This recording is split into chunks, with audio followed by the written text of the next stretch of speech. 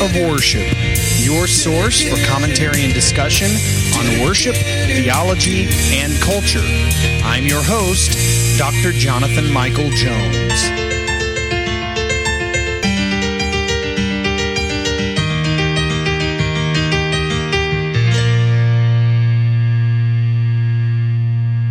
Hello, everyone. This is Dr. Jonathan Michael Jones.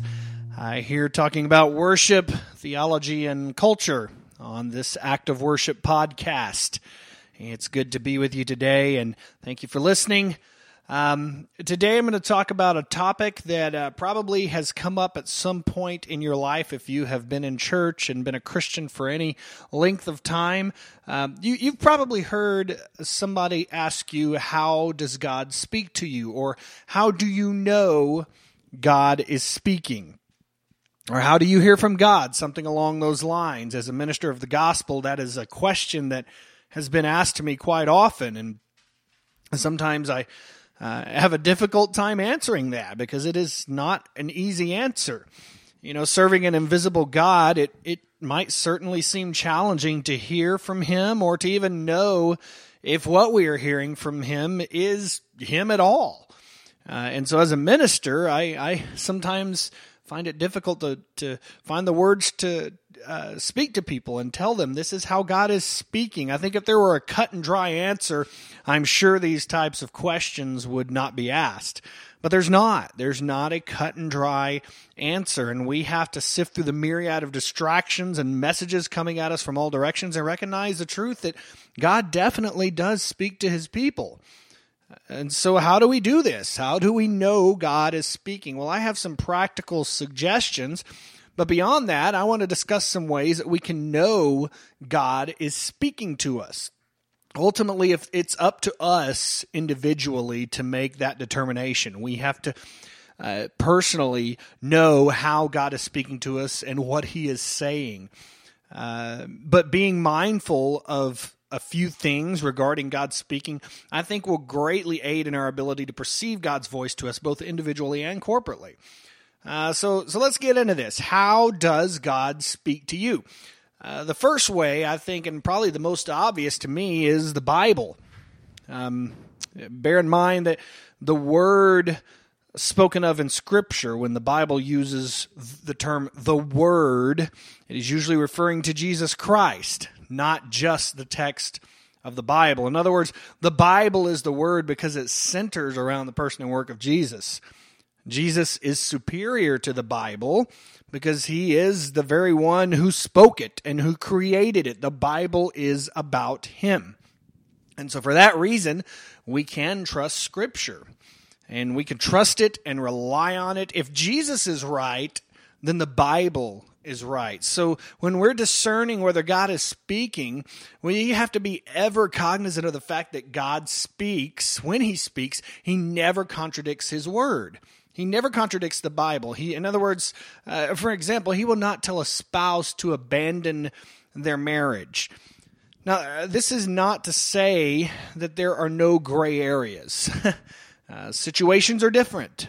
Circumstances are different, and undoubtedly there are times when interpretation comes into play. But there are some clear-cut things in the Bible. God will never tell us to murder somebody. That will not be from Him. If He tells you to murder somebody, that's coming from somebody else or something else. But the Bible should be the primary tool used for God to speak to us. And in fact, I would suggest that the Bible should be the first place we turn to hear God speak and rest to try to achieve. It's a perpetual fact. In other words, He continuously leads us whether we realize it or not. The thing is, we disobey. Disobedience doesn't happen because God is not leading. He is leading, but we choose to disobey. Similarly, the peace of Christ continuously guards our hearts and minds. It moves beyond human understanding because it's not from human logic. It's from God. And so the peace of God cannot be explained. You can have the peace of God even in the most tumultuous situation. The peace of God always exists. It's always there among the people of God. And so as His people, we have it, But do we allow ourselves to be governed by it? Listen, we're not promised ease. We are never promised ease in Scripture. In fact, we're promised quite the opposite: difficulties and maybe poverty. I mean, there are things that we go through in this life that are guaranteed, and it won't be easy. But yet, the peace of God exists, and it's still there. It's unexplainable, but when we allow ourselves to be moved and controlled by God's peace, we hear God in no uncertain terms. It's more than a feeling. The peace of God, it grants us the certainty in uncertain times. And so that's why it's unexplainable. It transcends all human understanding. And so God speaks through his unexplainable peace. The last thing I want to talk about here, and these are just my ideas, maybe you have some others, but another way that God speaks to us, believe it or not, is through recurring thoughts, ideas, and even dreams. Nowhere in Scripture are we told that God has ceased speaking to people in these manners. And while that might be rare, as they were in the Bible as well, God still speaks through these mechanisms. I have built a foundation here upon which God speaks, beginning with the Bible and prayer. And so going back to the Bible, when God speaks through thoughts, ideas, and dreams, they will not contradict the text of Scripture. If you delight yourself in the Lord, the thoughts and ideas you have, similar to desires that I just talked about, they could be from God. So don't disregard them. I know people that God has spoken to through dreams.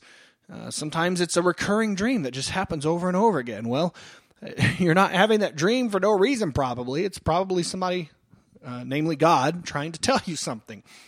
And God still does that. And he might not do that for everybody and at all times, but sometimes that does happen. And God places these items in our minds for a purpose, specifically thoughts and ideas. Again, like desire, if your delight is in the Lord, and you have thoughts, you have ideas, you have desires, they're probably there for a purpose, but that's something that you have to determine.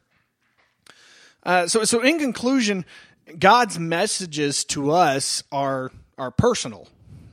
So we have the responsibility of determining what to do with them. So I've given you some practical ways here God speaks to us, but the truth is that we individually have to figure that out. It's not said very often, but sometimes God gives us choices. Sometimes we think it's door A, B, or C, and one is right and the others are wrong, and reality is that it could be either one of those, and it would be just fine. That doesn't happen all the time, but I think that happens a lot. The determination has to be made by us individually. God speaks to his people individually and corporately. And so it's typical to have to discern whether God is speaking to us. That is a part of Christian life. God is speaking. Hear me here. He is currently and always is speaking. The question is whether we are listening, whether we're prepared and willing to obey, and how we will discern what he is saying. Thanks for listening. This is Dr. Jonathan Michael Jones.